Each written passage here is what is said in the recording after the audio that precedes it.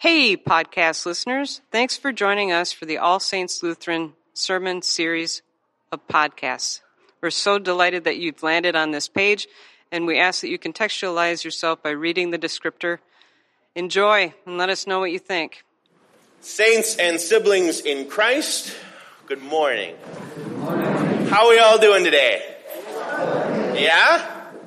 That's good. I'm glad to hear that. Can you all do something for me? Can you just take a deep breath in and out? Did you get the slideshow? We breathe. Okay. As I was considering these texts and this day and the moment that we are in this past week, thinking about what I was going to preach on today, I found myself coming up with absolutely nothing. Which, for some of you, is a shocking thing, because many of you are aware that it's a pretty rare occasion that I can't find at least a couple things to add to any random conversation and insert, because why not, you know? That is until this past Thursday, when Pastor Professor Rebecca Thurman gave me a gift of a hat. Isn't it delightful? An academic's hat, a master's hat, a doctoral hat, a top hat, regardless, a truly delightful hat. I was so excited about the hat. I've actually never tried it on, and I've never looked in the mirror with it on, so I have no idea what I look like right now, but I assume distinguished, mostly, is what comes to mind. And it occurred to me, saints of God, let's talk today about the Holy Spirit. Who is she? What is she up to? And why the heck she keeps sneaking up on us in weird and random and unfortunate and delightful and absolutely terrifying ways? So, because this is going to be a distraction to me and to you, we'll just put that there. And so, dear saints, let us turn together to the Holy Gospel according to St. John.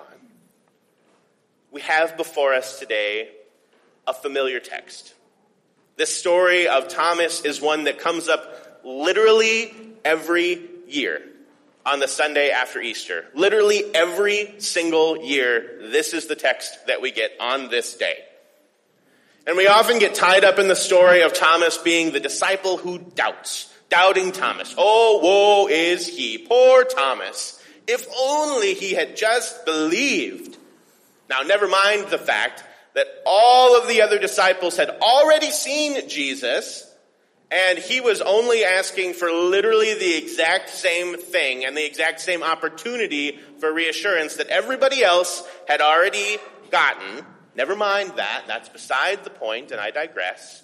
But I believe that Thomas gets a really bad rap in this text. And I really want to talk to you about that today. But I told you that we're talking about the Holy Spirit today, right? So we're going to talk about the Holy Spirit for a bit, and then we'll get back to Thomas later. Today's gospel features Jesus appearing before the disciples in a locked room and proclaiming to this rather startled crew of disciples, "Peace be with you." And then he breathes on them the Holy Spirit. Now, friends, let me pause here and say that this text strikes a slightly different chord in a post-ish COVID world. Right? Jesus breathes on them? Seriously? Like, I know he's Jesus, but 6 feet, dude. Like, where's your mask? Have you gotten your booster? Are we all... I think those are fair and valid questions. But in this pre-COVID time, when Jesus breathes on the Holy Spirit onto his disciples, we can observe together some things about this Holy Spirit. Holy, from the Greek hagion, and spirit, from the Greek pneuma. P-N-E-U-M-E, pneuma, as in pneumonia, right? As in dealing with breath and wind and spirit.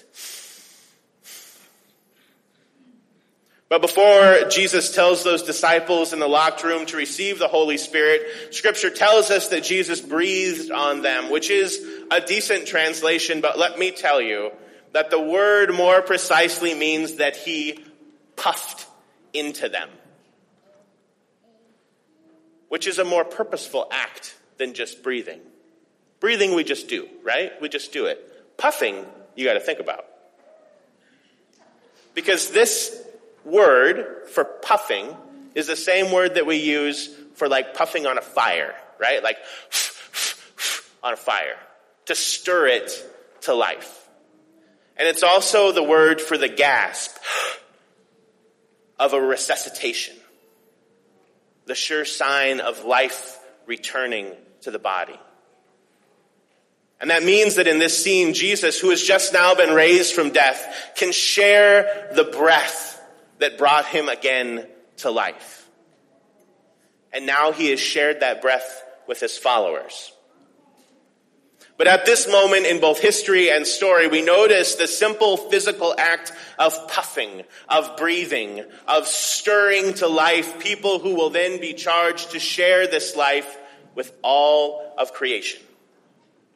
We've heard this story before in Genesis, way back in the beginning, when God blows that wind breath spirit into the nose of Ha-Adam, a first breath that kicks everything into life and establishes the divine origin of every breath that is to follow. Every breath, friends, then is a divine breath. Every breath is a gift of life that conveys the responsibility of sharing that life. That is the purpose of each and every one of our breaths. Life is given, life is shared, life is given again. And in the scene in John's Gospel, when we see the gift of resurrected life being shared in the same way, we can find in this passage a reminder that the breath of God, the Holy Spirit, changes everything. Now, saints of God, there was a time during our time together when breath was dangerous, when masks were worn, when distance was kept. In many ways, we are not out of the woods yet. But friends, the reality is that the breath of God has always been dangerous. It rattles dry bones. It breaks open tombs. It pours out of the mouths of prophets in words of threat and words of love. It promises mercy and it proclaims judgment. It sits fiery above the heads of the faithful. Friends, the breath of God, the Spirit of God, the Holy Spirit is dangerous and powerful and amazing. And it moved through the disciples on that first Easter night, and Thomas wasn't there. Thomas wasn't there to see Christ and to feel the breath and to experience the moment of the coming of the Holy Spirit in that room. And neither were we. And that's a powerful reality. Because it's easy, even fair, to say that since we didn't see it, it can't have happened. It is easy to assume with our friend Thomas that some things are just impossible, right? Some things are hard to believe.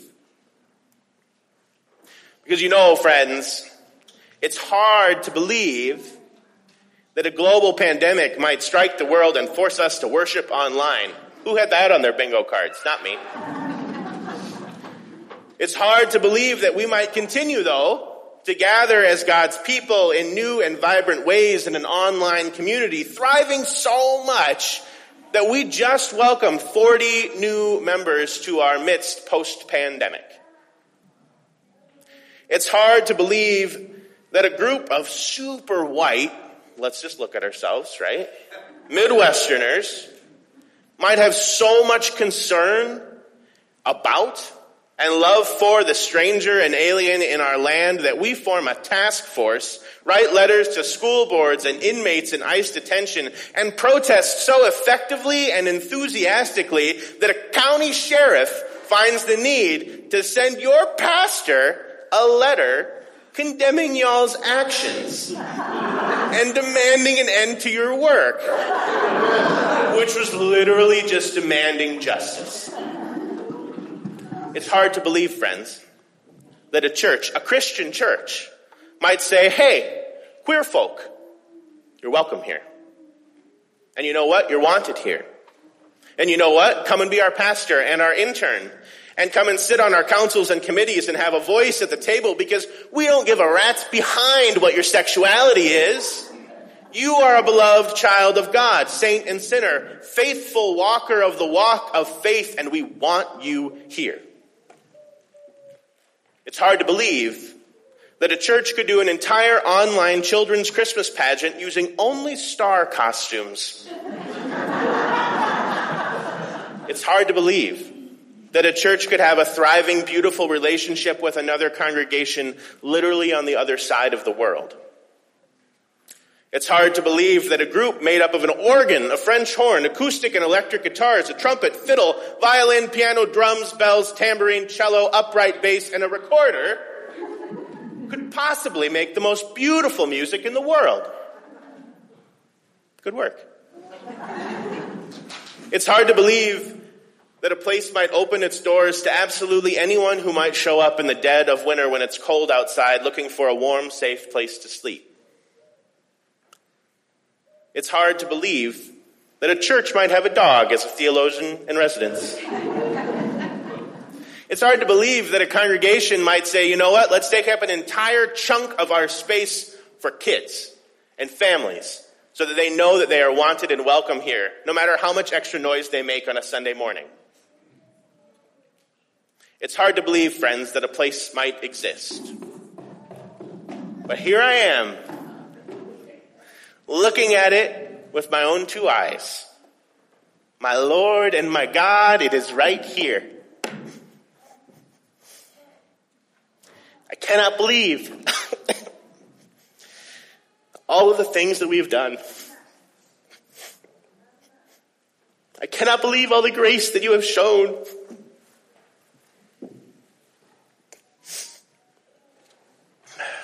I cannot believe, my dear friends, all of the ways that you show up, do good, and be kind, that you walk the walk of faith every single day. I cannot believe it. But here you are, and here you will be.